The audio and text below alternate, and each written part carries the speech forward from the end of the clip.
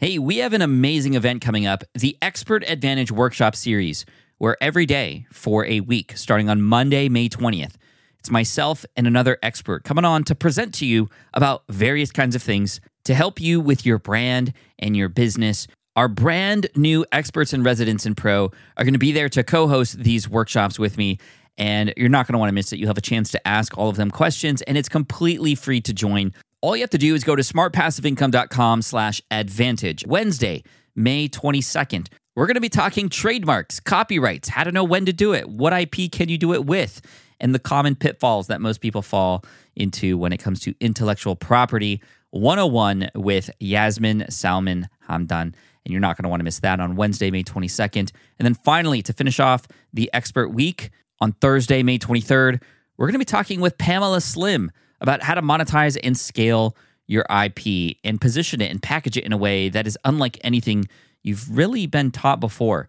Incredible value from Pamela and all of our experts on our Expert Advantage Week. And all you have to do to sign up and join and get all the links that you need is smartpassiveincome.com/advantage. Again, one more time, smartpassiveincome.com/advantage. Join us on our Expert Advantage Workshop Series. You're not going to want to miss it. Again, smartpassiveincome.com/advantage. Oh, hello, and welcome to the Community Experience Podcast. We are so glad you're here. If you're one of our regulars, you're probably wondering why we haven't published in a while. We actually chose to sunset the show in early 2023, but the feed will stay active because so many of the episodes are timeless. If you want to learn more and search our back catalog, you can visit smartpassiveincome.com/CX podcast, all one word. The way I see creating an experience, if it's in person or virtual, is the same as building a campfire. If I were to hold up a lighter to a big log, nothing would happen. But if I burn some paper first and then add some little sticks and at the end add the big log on it, that's where the fire really starts burning. So I try to figure out, okay, what are the different elements we need to do at the beginning of an experience that spark the connections? What are the things we need to add? So then later at the end, after we've built some trust, then we can do the hard things. Hello, and welcome to this week's episode of the Community Experience Podcast. I am your hostess with the mostest, Jillian Benbow. And today we are talking to somebody who does live facilitation. He's a virtual events facilitator, which was something I'm not sure I would have even really, I'd been like, what? A few years ago, but then 2020 happened and now it makes perfect sense. So today I'm talking to Jan Keck, and he has been facilitating events for a long, long time. And when the pandemic hit, he, as many of us did, went virtual. So yeah, we're going to talk about all sorts of things, pertinent things we're all feeling, like Zoom fatigue and just engaging people and getting people to participate in a virtual space. It can be challenging. So we talk about that, and Jan is fantastic. As you will see, I'm going to stop talking so you can just experience the fun that the two of us had. And then at the end, we can talk about some of the things that I think all of us as community builders can take away. So without further ado, here is Jan Keck.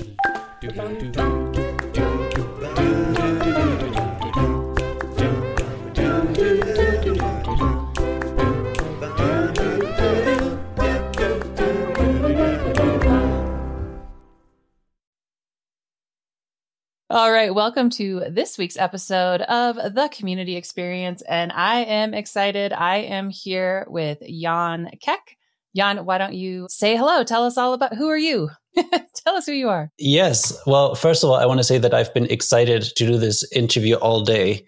This is actually the last thing I'm doing because I just relocated to Germany from living in Canada for 14 years, and it's now the end of my workday that we're connecting. So I'm very excited about this. My name is Jan. I have always had trouble explaining what I do because I'm passionate about many things. But what I've been focusing on the last few years has been teaching people how to create more inclusive, engaging, and meaningful experiences, especially now that we have to overcome the challenge of using technology that sometimes can be an obstacle in participants, people connecting with each other deeply. I've been trying to figure out how can we use the technology in a meaningful way to increase the engagement, the connections between everyone that we're meeting with. Yes, I love it. One of my favorite things about hosting this show is getting to meet people that maybe, I would like to think I would have met eventually, but it's kind of in a fast forward sort of situation. And I love it. I feel like community people finding each other is the ultimate. We nerd out and we stick together. So welcome to the show. And I didn't realize you just recently moved from Canada to Germany. So you are like just moved. Like it's going to be 4 months next week. Oh, wow. Nice. I hope you're enjoying the beer gardens and all the fun things over there. I'm quite envious. And to talk about, the actual, the work you do, it's so pertinent because obviously the pandemic accelerated how we use virtual connection. Some of us have been using Zoom well before, but it's definitely here to stay. And I think we can all agree that we all are kind of sick of it in many ways. And it's a good opportunity to talk to an expert on how to do engaging calls, engaging events, all that kind of stuff. How did you get to where you are now? Like, what was it that steered you into this direction as a passion and as a career? If I went really far back, things probably started going to summer camp as a kid and experiencing a sense of community there, because that really was what my summer looked like, connecting with other kids, then becoming a camp counselor. Like I think I went every year for like 10, 11 years straight before I then moved to Canada and I had to re-find my own community, my own tribe there. And one of the things I've realized only by attending this weekend retreat was that deep, meaningful conversations was something that I really valued, yet did not have a lot of people around to have those types of conversations with. So on that weekend, I now describe it as having made 30 new friends in 48 hours, because on the last day when everybody was saying goodbye and we had this beautiful closing ceremony and people were just like hugging each other, I had this sense of looking around the room where I saw or felt the energy vibrating outside of people's bodies. Sometimes I like to think of the Care Bears that shoot rainbows out of their belly. Oh my gosh. Like yes. That's what I was kind Care of Bear imagining. stare. Exactly. Everybody just shooting these rainbows around the room. And I did not know that this was missing from my life, that I was missing that community of people where you can show up exactly who you are, where you don't have to hide, or you don't have to pretend that you are someone you're not. And I think it was the first time that I had this sense of belonging since moving to Canada. And that was 8 years after I moved. And now thinking back, it's amazing to think that for 8 years I was walking around not really having the courage to be myself fully. Yeah, since then I made it my mission to figure out, okay, let's re-engineer this. Like what happened? Like what did we actually do in this 48 hours that made me connect so deeply with those people? And some of them are still really close friends now, almost another 7 years later. Yeah, that was probably the start before we even went to like figuring out how to do this online. Yeah. I have so many follow-up questions that aren't totally relevant. However, I'm going to ask them anyways because I'm nosy, because we can. So first of all, summer camp. Yes, me too. I loved summer camp. Almost became a counselor at my camp, but then didn't because I was a flake in university. So it's probably better that I didn't. What was your favorite activity at summer camp? Probably anything that involved, I'm trying to figure out how to explain this. We called it Geländespiel in German, which basically is a half-day activity where you have to go to different spots. Like you actually have to hike a lot. And then it's kind of, maybe it's like live action role play a little bit. Like the counselors are dressed up as characters. You meet them, you have to complete a challenge. When you complete the challenge, you get some token or something. Then you have to go to the next station. And by the end, it all kind of makes sense. You have to connect different things, solve a puzzle, and you, I don't know, rescue the princess or whatever the theme was that year. Yeah. Oh, wow. Yeah. I don't know what that would be called here. And there's no way I can say that word in German, but yeah, I know what you're talking about. We did similar things. That was very fun. Very cool. Yeah. There's something about summer camp that is just so great. You did a much better job than I did. It sounds like than like keeping in contact, which I also heard you saying something similar with that workshop group. You seem to be good at that. So like you come together with people and form a bond, and then you seem to be able to take that bond outside of like when everyone leaves and stay in contact. Tell me about that. Is that just natural? I'm terrible at this. So this is why I'm asking. I'm selfishly asking this. Like, what are there certain things you do? Because you seem to be the commonality here. So I'm curious on your side how that works. I actually would say that I'm not really good at this either, especially because I felt that having moved continents now twice with the physical distance apart, it's been really challenging. Even when I traveled, so I grew up in Germany, I traveled in Australia for a year, and my really good friends, like we promised to stay in touch, but this was like 2005. So there was no Facebook, there was no, like, I think Skype might have just started being around, but not something like I did not have a smartphone either. So I would be like going to internet cafes to send emails. Oh, internet cafes. I lost touch with a lot of my close friends back then. Like we're still loosely in contact today. There's a small group of us that attempts to meet every New Year's if we're back in our hometown, which is actually where I moved back to. So I'm looking forward to seeing them again at the end of this year. But anytime I moved, even going to Canada and now coming back, I feel like staying in touch has become so much more difficult because you can't just call someone up and meet them in person. And in person, yes, I would say that's probably where staying connected, getting to the deeper conversations is much easier. But virtually, like you really have to work hard to keep those connections alive. It's hard for sure. Yeah, I grew up moving all over the place. My dad worked in the oil industry. So we moved all over the world all the time. And it was, 80s, 90s. So if you weren't good at keeping, track of people's mailing addresses for, old fashioned mail with a stamp and phone numbers. My mom had one of those it looked like a big binder, and it was just people's addresses and phone numbers. And you do it in pencil in case somebody moved.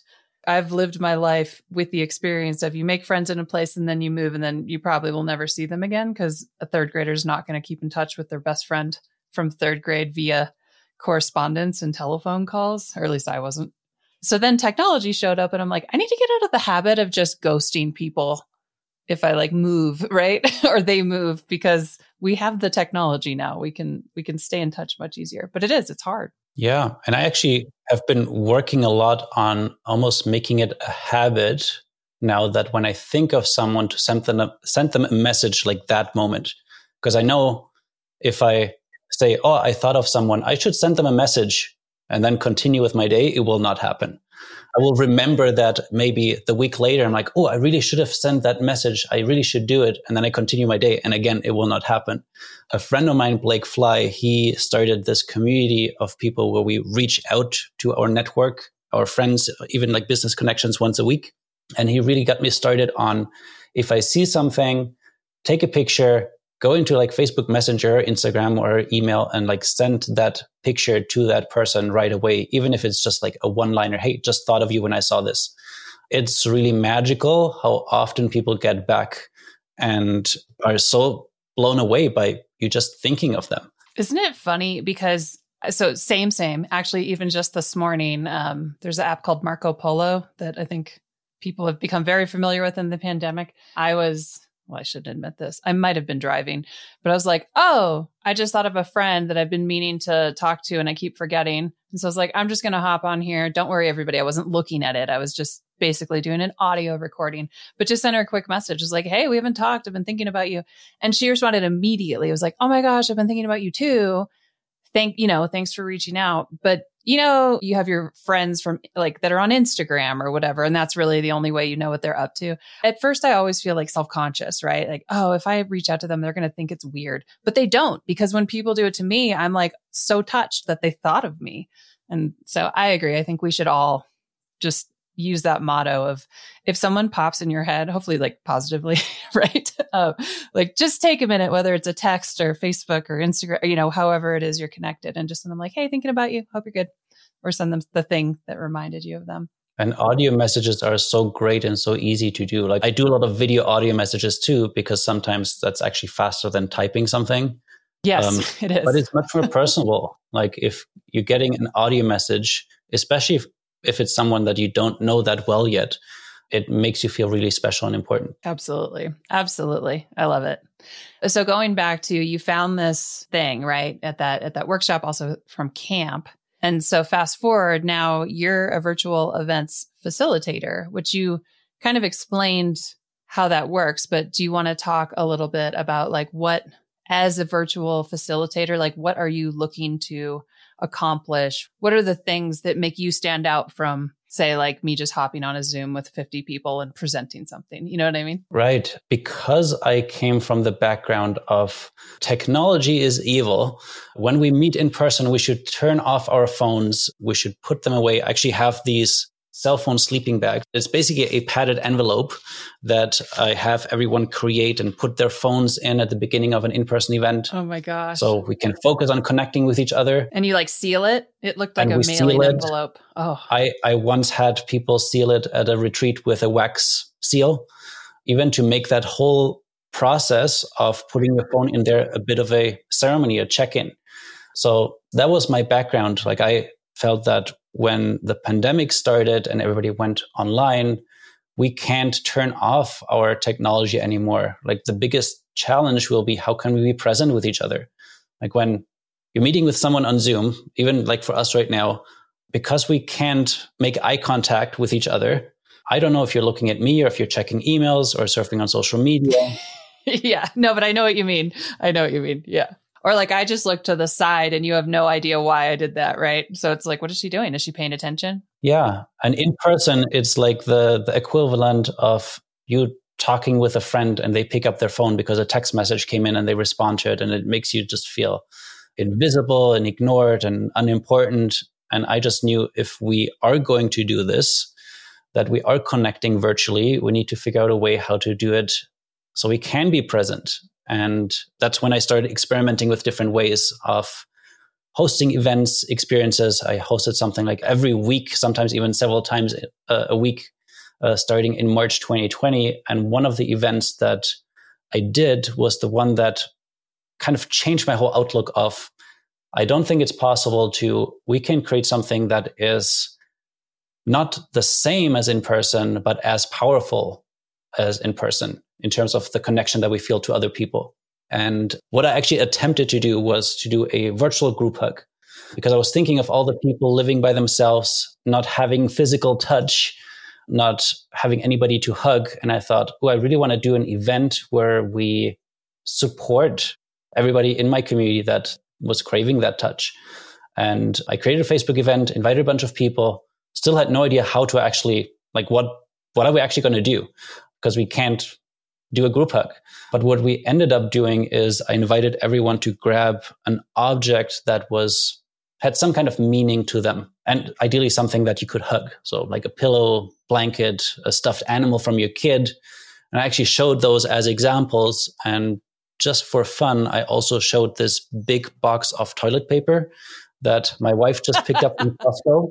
Like it was early pandemic. We were really lucky to get one of those. Yeah. But as I was hugging it, I kind of felt, wow, this feels the most like hugging a human.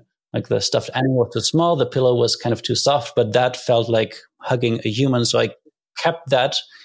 I played some emotionally charged movie soundtrack in the background, invited everyone to close their eyes and remember a hug that they've either given or received before everything happened.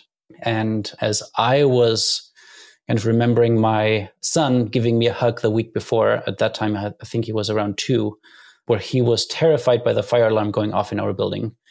And he just came running to me and like hugged me so tight and didn't let go for half an hour until he fell asleep in my arms.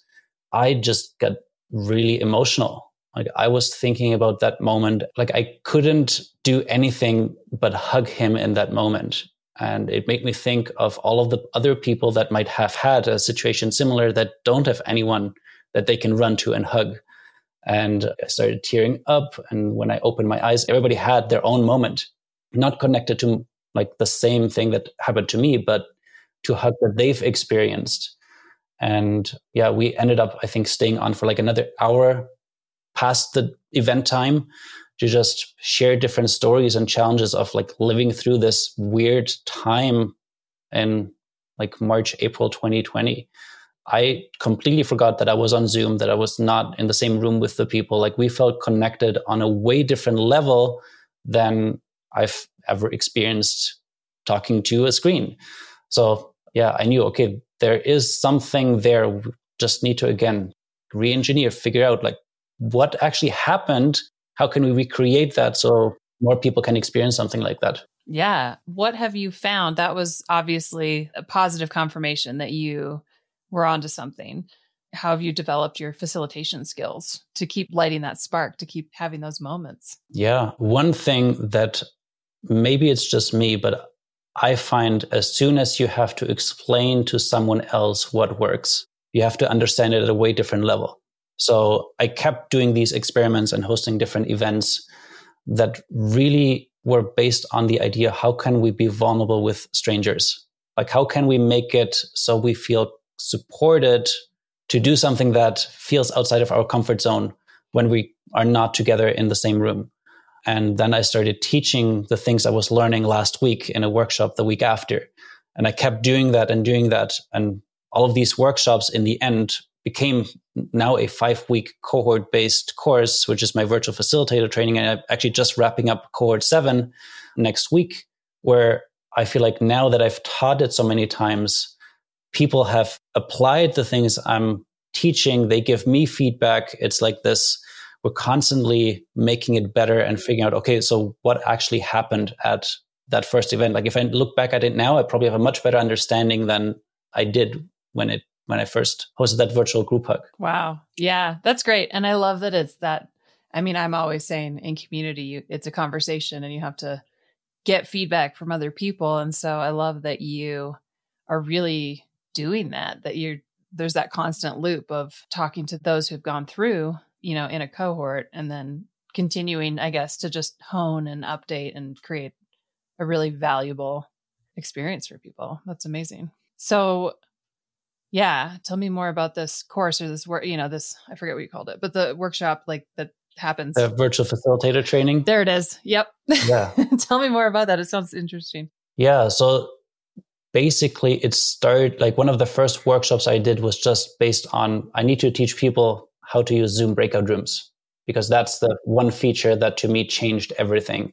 Like there's so much magic that happens in small groups online that you can't do if there's like 30 people in gallery view and only one person can talk at a time and everybody else needs to sit down and listen and can't really participate much. I realized that, breakout rooms is one big factor in making this happen. So that was the first workshop. Then I did another workshop on how can we actually build an experience? What I shared earlier, participants feel empowered to be outside of their comfort zone, because I believe that that's where the biggest learning happens. I also believe that that's where the connection happens the fastest. Sometimes like to say that relationships travel at the speed of vulnerability. Like the faster we can get to that place where both parties can be vulnerable with each other, the faster we'll create those deeper, meaningful connections. And people who are listening to this can't see this, but behind me, I have this LED campfire. And that is actually how I approach creating any experience, is similar to building a campfire. And because you went to summer camp, I assume that did you ever start a fire? Yes. I also do a lot of outdoorsy stuff, so I can start a fire. Very good. Yeah. Actually, I would say that a lot of people that attend my sessions are outdoorsy people too, because I feel like you do attract people that are like you in a way.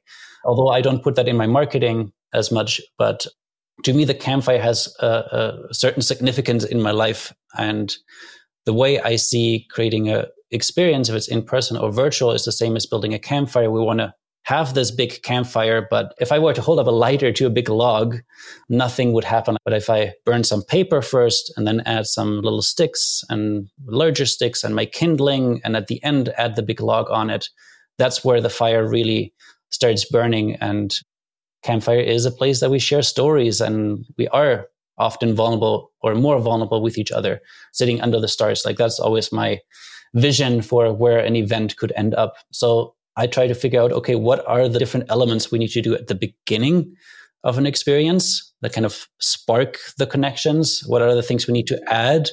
So then later at the end, after we've built some trust and psychological safety with the group, with our participants, then we can do the hard things. But if we skip any of the parts, then we might end up with people feeling really uncomfortable, maybe even like this is the one thing I've noticed on Zoom. If you send people to a breakout room and they don't feel safe yet, they will actually turn off their camera. They might even sign off and leave the event. And I've heard some of those stories from my students where, they did a breakout room activity and suddenly a lot of people were by themselves in the room because the other partner decided to leave. That's so interesting. So what advice would you give someone that is experiencing that's trying to use breakout rooms and it's kind of falling flat?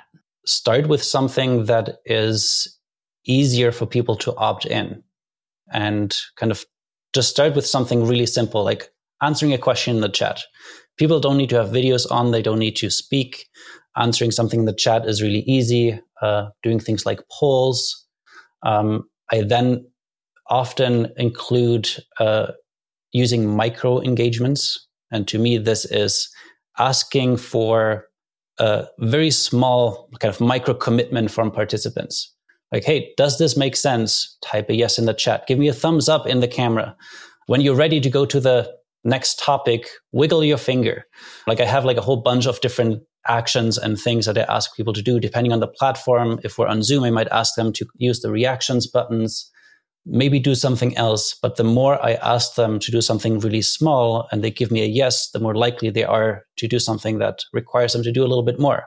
Like I might ask them to write down the answer to a question first for themselves before I send them to a breakout room. So when they get to the breakout room, they already have an answer. They're not nervous because they don't know what to say.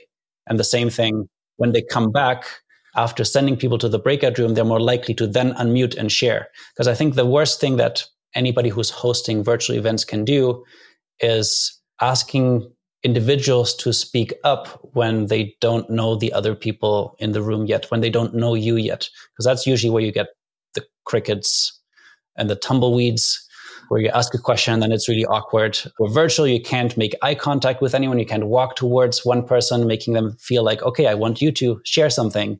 So it just ends up being this kind of dead end. The more we engage them in smaller ways and then build on top of that, the more likely those moments will not happen. It's so true. As you're talking, I'm like, oh yeah, duh, right? But in reality, sometimes I think, especially when you're in the thick of it or you're having those engagement or trust issues in a virtual call, it's hard to remember some common sense things like, let's make sure people are comfortable. I love specifically what you said about asking people a question in the larger group before the breakout rooms. Nothing's worse than getting in a breakout room and then it's like, wait, what are we doing?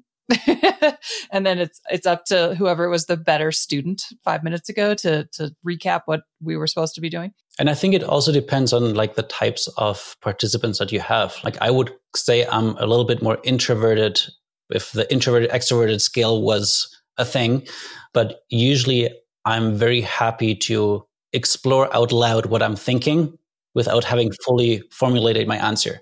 But I also know that there's lots of people who are the opposite, who are like, that is giving me the worst anxiety if I have to like share something before I have figured out exactly what I want to say. Kind of reminds me of like when you learn a new language and like you need to take the time to get your grammar right and look up some words. So once you have the sentence, like I'm totally comfortable going into a bakery and ordering bread once I know the sentence that I'm saying, but going in and then while talking to someone, figuring out the words that make sense. Yeah, that's giving me anxiety as well. Yeah, it's like, never mind. I don't need to eat today. I'm good. Yeah, it's so true. It's so true. So you mentioned other platforms. I'm curious, besides Zoom, are there virtual platforms you really like? So I love Zoom because it's so accessible and most people know how to use it. There are others that I'm exploring, but it's always a bit of a learning curve. And usually I try to avoid that, especially if it's groups that I'm not spending time, let's say, on an ongoing basis, where it makes sense to spend some time learning a new technology and then we can use it. Often it's like if I work, let's say for with an organization and we're doing a one-off workshop, like we need to get things done in that meeting. We can't spend too much time learning the platform and then troubleshooting for the individuals that it doesn't work for. So that's one reason why I love Zoom, even though that's not always the case. Most of the time people are able to use it on like different devices. But if there's one other one, I probably would say Butter. Yeah. Butter is cool. Yeah. That's what I was going to say if you didn't say it. I'm actually in the process of sending them some event templates for a event that I call Campfire Conversations that people can access through the platform. Nice. Ooh, I'm going to keep an eye out for that. I don't use it currently for the same reasons because everybody has Zoom. I will say, because Zoom is definitely listening to this, I'm a little disappointed when you were given on a silver platter the pandemic and people's attention that some more features didn't come out a little faster. Still waiting. But, Yeah, well, there are new features coming out all the time. I actually just did one video about a new feature today. And what's the cool new feature? So my video was about how to read the room on Zoom, which is also something that a lot of people have mentioned to me in the beginning. From moving from in-person to virtual, like you can't intuitively get a sense of if a group is doing well or if they need extra support or if they need more time. Because once you send people to breakout rooms, it's like this black hole, they're gone. And popping in to the room, I kind of compared it like the Hello Johnny scene from The Shining, where you're suddenly like, here I am, but don't mind me, I'm just here listening. Yeah, no acts, just what you're talking about. Yeah, it's very intrusive. Yeah, so there is a new feature where when people are in breakout rooms, you can see if their microphones and cameras are on and if they're talking. You can also see their reactions. So if you were to ask them a question, they could respond with like the check mark or the X, or they could raise their hand. So it just is this tiny little thing that helps you communicate a little bit and just get a slight sense of, are they having conversations or did they just turn off their cameras and their mics and went for lunch? Yeah. Ooh, okay. Well, obviously I'm not up to speed with all the new features. So sorry, Zoom. Sorry, I was mean. There still are a lot of things that I wish they would have updated and they still haven't done it in 2 years. Same. Even just to complain and because maybe there's a solution I don't know about. So I want to put this to you, at least for us, like we have a team account, a professional account. Like I can only add a co-host that's the same email that the, Team SPI email. It won't let me add like one of our community members as a co-host. I find that very irritating. Yeah, there are different workarounds.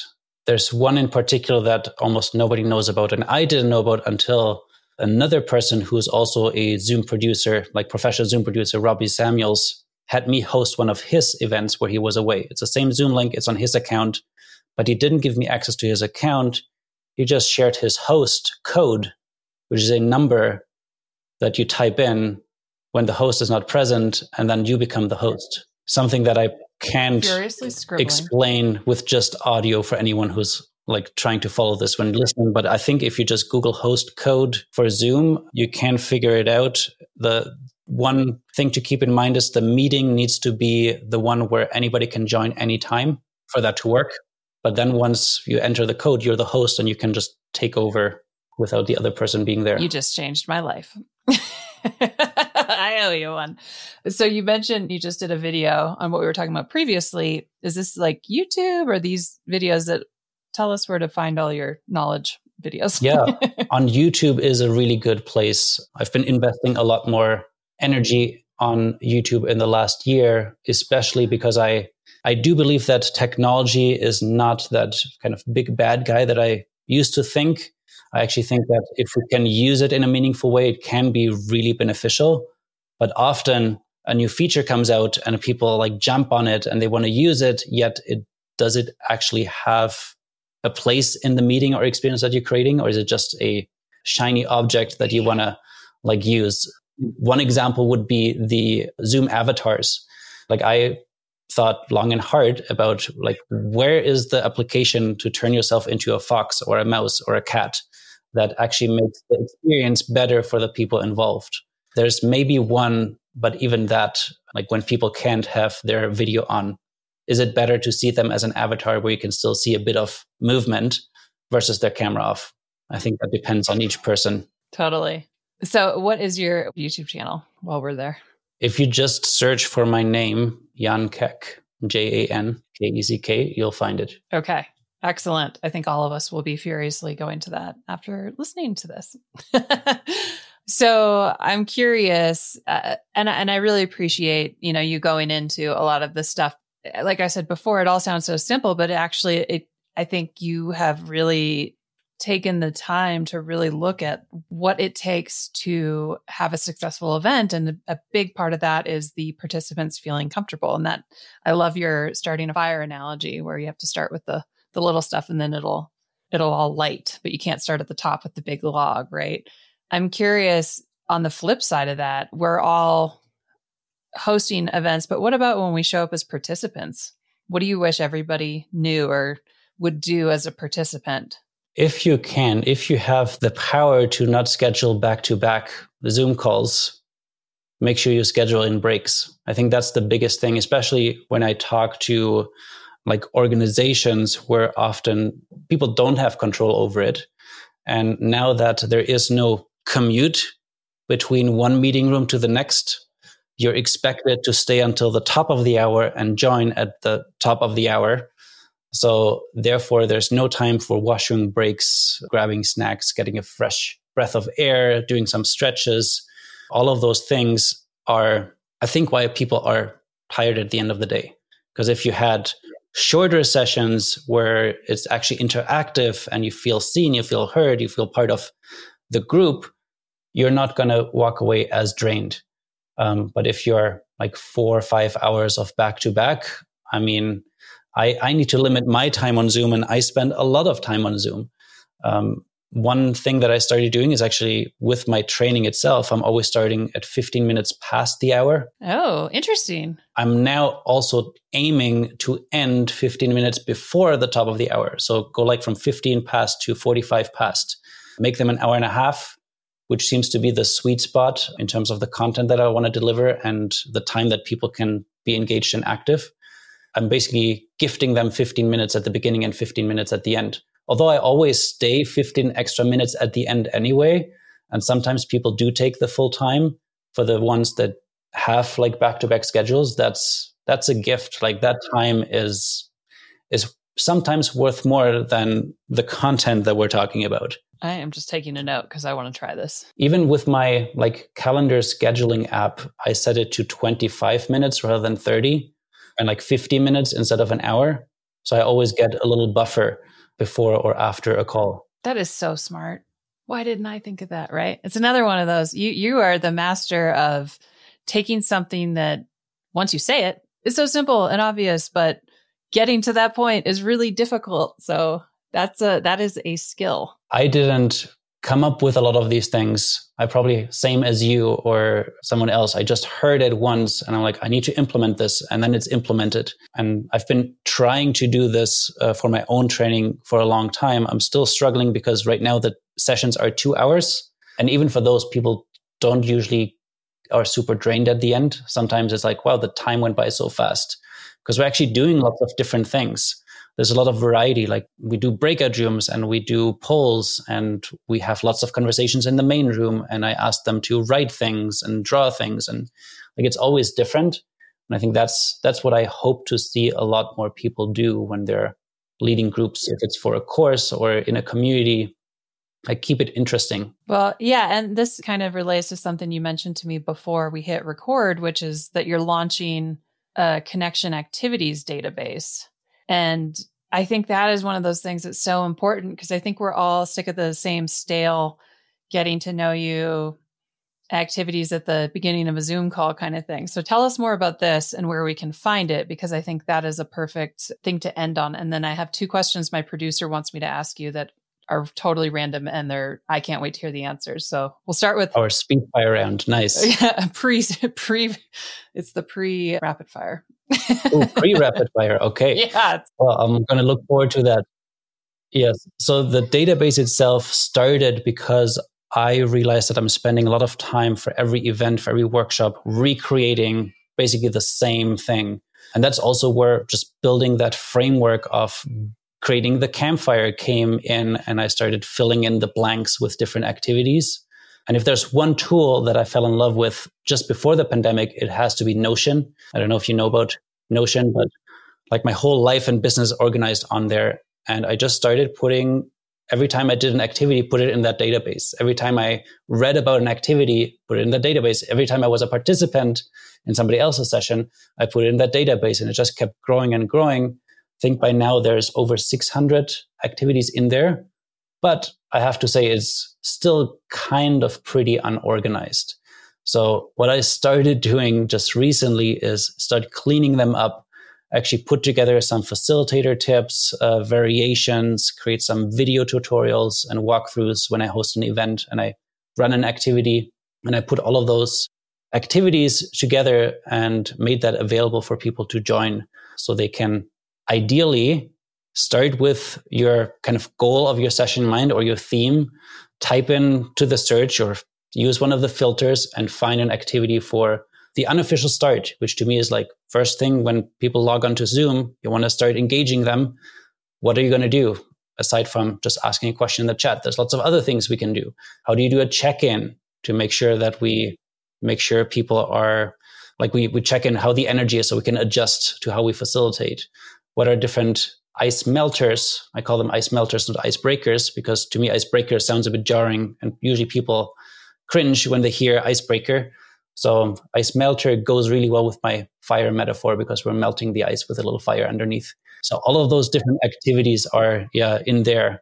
By the time this podcast comes out, that should be available. Yeah, take my money. Where would people find that? I'm sure you can post a link in show notes as well, but it's jankeck.com/CAD for Connection Activities Database, or Canadian dollar, because I was going to say, I miss Canada sometimes. Yeah, I mean, it is the best. Okay. Well, thank you. I cannot wait to get access to that, because that is definitely a place I struggle. Actually, all the stuff you're doing, I love. Let's shift gears to a bit of the random. This is for David, our senior podcast producer. Tell us about the cat canoe trip. Why, where, how? Ooh, so me and my wife, we love to go camping. And one canoeing trip, we came back and we saw this other family with a dog. And that year, I put on my vision board a picture of two people with a dog in the front of the canoe, because my wife's a big dog person. I thought we would probably have a dog. But then it so happened that a cat just showed up at the front of our door, walked through the door, and we couldn't find the owner. Declared you. Yeah. Declared us to be their new owner, as cats do. And I thought, now we have a cat. Do cats go camping? A quick Google turns out they do. And there's websites that teach you how, and they sell you equipment and all kinds of things. So we started practicing putting the cat on a leash around our house in the park. And then we did one trip where it was for a weekend, and we put him in the canoe with a little life vest.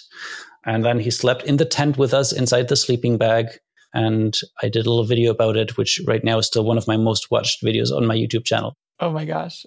Just when I thought I couldn't wait to go see your YouTube, now I got to see the camping cat. What's your cat's name? His name was Gato. Unfortunately, he passed away a couple of years ago. Oh, I'm sorry. Well, Gato sounds like... And our new cat is not camping material. Indoor cat? More of an indoor girl. Cat, and likes to hang out under the bed and behind furniture. Anytime there's a loud noise, she's disappears. Nope. Yeah. Well, that's amazing. I would have lost my marbles if I would have seen, I've never seen someone take a cat camping. We have dogs. We take our dogs, but I would abandon my dogs with my family to go play with someone's camp cat. That is awesome. That did not disappoint. Okay. And then the second pre-rapid fire question from David. You apparently once had coffee with the Colombian president. How did that happen? And most importantly, how was the coffee? The coffee was good. In Colombia, they do something called cafecito, which is they boil the water with sugarcane. So it's sweet already. You don't need to add anything afterwards. And I met the Colombian president because, first of all, my wife is from Colombia.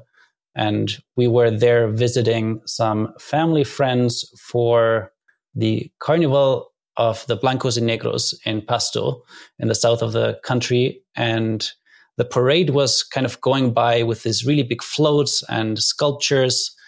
And the president was supposed to come. They actually started late because he was late and they didn't want to start with him being there. And then he was on one of the floats and we were in this cafe looking down. And when he was passing by, somebody from the cafe calls out the president's name. And like they were, I don't know, friends from a long time ago. And he said, come upstairs and have a coffee and some drinks. And he basically said, stop the parade. I'm getting off here. Like the Secret Service or the version of it came in and like checked all the perimeter. Our phones stopped working. And then the president walked in and sat down and chatted with everyone. We took pictures. So did the parade just pause the whole time he was there? No, they continued. Okay, good. I was going to say that's wow. So that was a kind of surreal experience. Yeah, because I was, I think, one of the only like non-Colombians around there as well. And do you speak Spanish? Un poquito. I understand more than I speak. And I'm trying to remember, this was also a couple of years ago. I think he actually spoke to me in English. Did he? Yeah. I'm just picturing what I would do. So I'm picturing you sitting there, like, just like super focused on listening and like trying to like, it's like catching phrases, catching things. I think I know what's going on. Is that seriously the president? What is happening? Well, wow. You have a fun life, which I'm sure you already know. Adventure is one of my big values. So trying to seek it even in the small things. Yeah. Oh, for sure. Which is why the outdoors are so fun. Exactly. You don't have to go far. All right. Well, we are going to transition to the rapid fire round, not to be confused with David's questions. And David, thank you. Those were great questions. So how this works is I'm going to ask you a question and your goal is to do a short, rapid answer. So just like a sentence. Even though I will want to know more, I will stop myself and we will continue to the next question. Are you ready? I will do my best because I also love deep questions and I will do my best to keep it brief and short. It's hard. And then we'll continue afterwards. Or if anybody's listening wants to know more, message me. I know, right? Well, I always thought it'd be fun to do like bonus episodes where then we just go into detail on all the, ooh, I'm going to talk to David. David, write that down. Okay. David's always listening. Okay. Jan, when you were a child, what did you want to be when you grew up besides a camp counselor? The one thing that comes to mind is private detective. I actually did have a private detective agency that I started with my friend, and we just went around the neighborhood following people without getting caught and doing all kinds of fun things. My God, we would have been really good friends as children. How do you define community? A group of people that align with their values and make each other feel seen and heard, and ideally also a sense of belonging that exists within it. Wow, chef's kiss.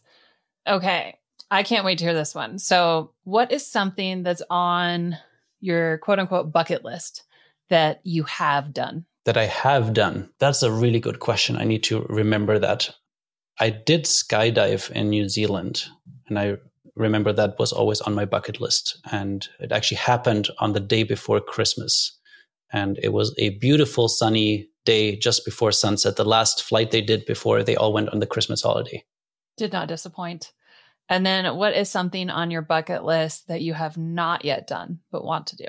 That's a really good question because I feel like a lot of the things, I have not thought about my bucket list in a long time. So that's maybe a question I need to ponder on and get back to you. Okay, we can do that. What's a book that you love and would recommend to everyone? The Art of Gathering, P.R. Parker, because that's a book that I reference a lot in my workshops as well. And just the one first chapter about figuring out the purpose of you gathering before you invite or do anything is a lesson that I think everybody needs to take to heart. I feel personally called out by that. Just kidding. Okay, I can't wait to hear this one. Jan, if you could live anywhere else in the world, where would it be? Because I just moved, I don't feel like I want to move anywhere else right now because that move was a lot of work. Selling things on like Facebook Marketplace and like Craigslist for like weeks. I'm so happy being where we are right now, which is closer to family. That's great. That works. And then final question, how do you want to be remembered? Oh my God. This is actually a question that I have on a deck of question cards that I created. And I hope that I'm remembered as a person that allowed two other people to connect with each other. Like even thinking of the cards that have been used by some friends who then started a relationship because of the conversations that they've had, or in a workshop to spark some interesting conversations, because there's pretty deep and vulnerable questions on there. Like, how do you want to be remembered is a pretty deep question. So I'm glad that you've actually been asking that at the end of our session, where we've already built a little bit of a fire. Oh, right? Look at that. Not as the first thing that we're coming in. First question. Right? Yeah. So that's what I hope people will remember me for, as somebody who sparked a connection. I love it. That is the perfect place, I think, to end this episode. Anyways, I kind of want to do a follow-up episode, or at least chat a bunch on the internet. Jan, I think we know the answer because I've been asking you throughout the interview, but for the sake of consistency, where can people find you online? If you go to jankeck.com, that's my website, you will find links to all of the other places. But if you search for Mr. Jan Keck, Mr. Jan Keck, that's where I'm on most of the social media. Awesome. Well, thank you so much for being a part of the podcast and joining my little community of guests and community enthusiasts. Thank you for having me. This was super fun. Yeah, it was. All right. Take care.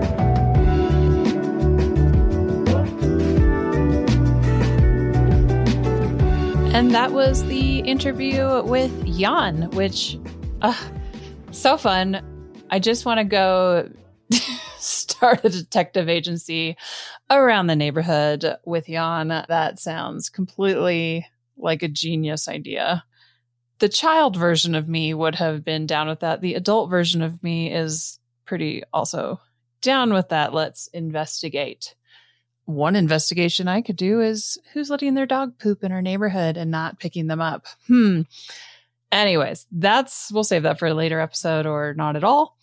Let's talk about what's going on with Jan and the virtual summits and everything he's doing. So after we spoke, I went and looked at his virtual summit offering, the cohorts he does. And there's a video. I recommend you go and watch it. It's very funny. The intro part to it of trying to be on a call and everyone's turned their camera off and whatnot. He definitely had a lot of fun making that. It was a lot of fun to watch. And randomly, there was a cameo of one of the people helping him out with that, pretending to be super bored. That's a SPI Pro member. Shout out to Kaylin Huntress, who it makes sense. There's a lot of social proof with Jan's cohorts, because Kaylin is someone that before I didn't know he had gone through this, but he's an excellent virtual facilitator. In fact, in Pro, he has hosted different engagement type meetups for our members that are always just fantastic. So it tracks. It makes sense. Shout out to Kaylin. So beyond that, yeah, this was the great conversation. And I loved so many things, but I loved especially talking about building trust with people and starting small and not expecting people to jump onto, especially, a Zoom call and then go into a breakout room and feel comfortable, like getting thrown into a room with someone. Like, yeah, it's kind of overwhelming. And in person, you kind of just have to do it. But if you're on Zoom, you can be like, oops, I hit end call. And you can bounce. So there's definitely an art to building that trust, getting people more comfortable, feeling safe, and then working into those more intimate activities or experiences that you'd want people to kind of let their guard down for.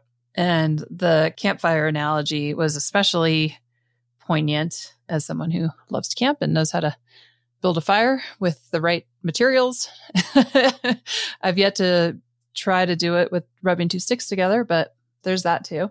However, as an analogy for starting something, creating an experience with people, like I love that. And I think in community, it makes perfect sense. And you can think about new members joining, and how do you get them from that kindling to the full-on roaring fire as far as their level of comfort. So I hope you enjoyed this episode with Jan and have some ideas for how to beat the Zoom fatigue and maybe up your virtual facilitation skills, check out the connection activities database we talked about.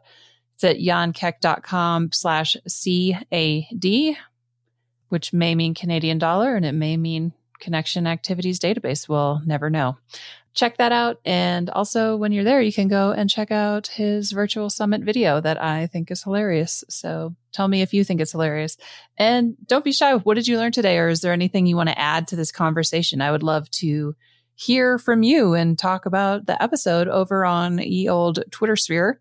We are at Team SPI. And while you're here, if you've made it this far, consider leaving a review in Apple or wherever you listen to podcasts for the show. We'd love to get your feedback.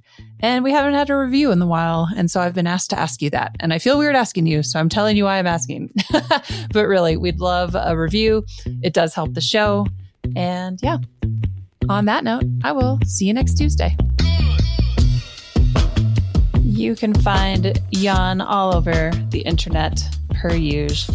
Check out his website at jankeck.com. That is spelled JANKECK.com. And on all the socials, he is Mr. Jan Keck. Very formal. So just all one word. Mr. Jan Keck on Instagram, Twitter, Facebook, wherever your social media dreams are made. Your lead host for the community experience is me, Jillian Benbow. Our executive producer is Matt Gartland. Our senior producer is David Grabowski, and our editor is Paul Gregoris. Sound editing by Duncan Brown. Theme music by David Grabowski. See you next Tuesday.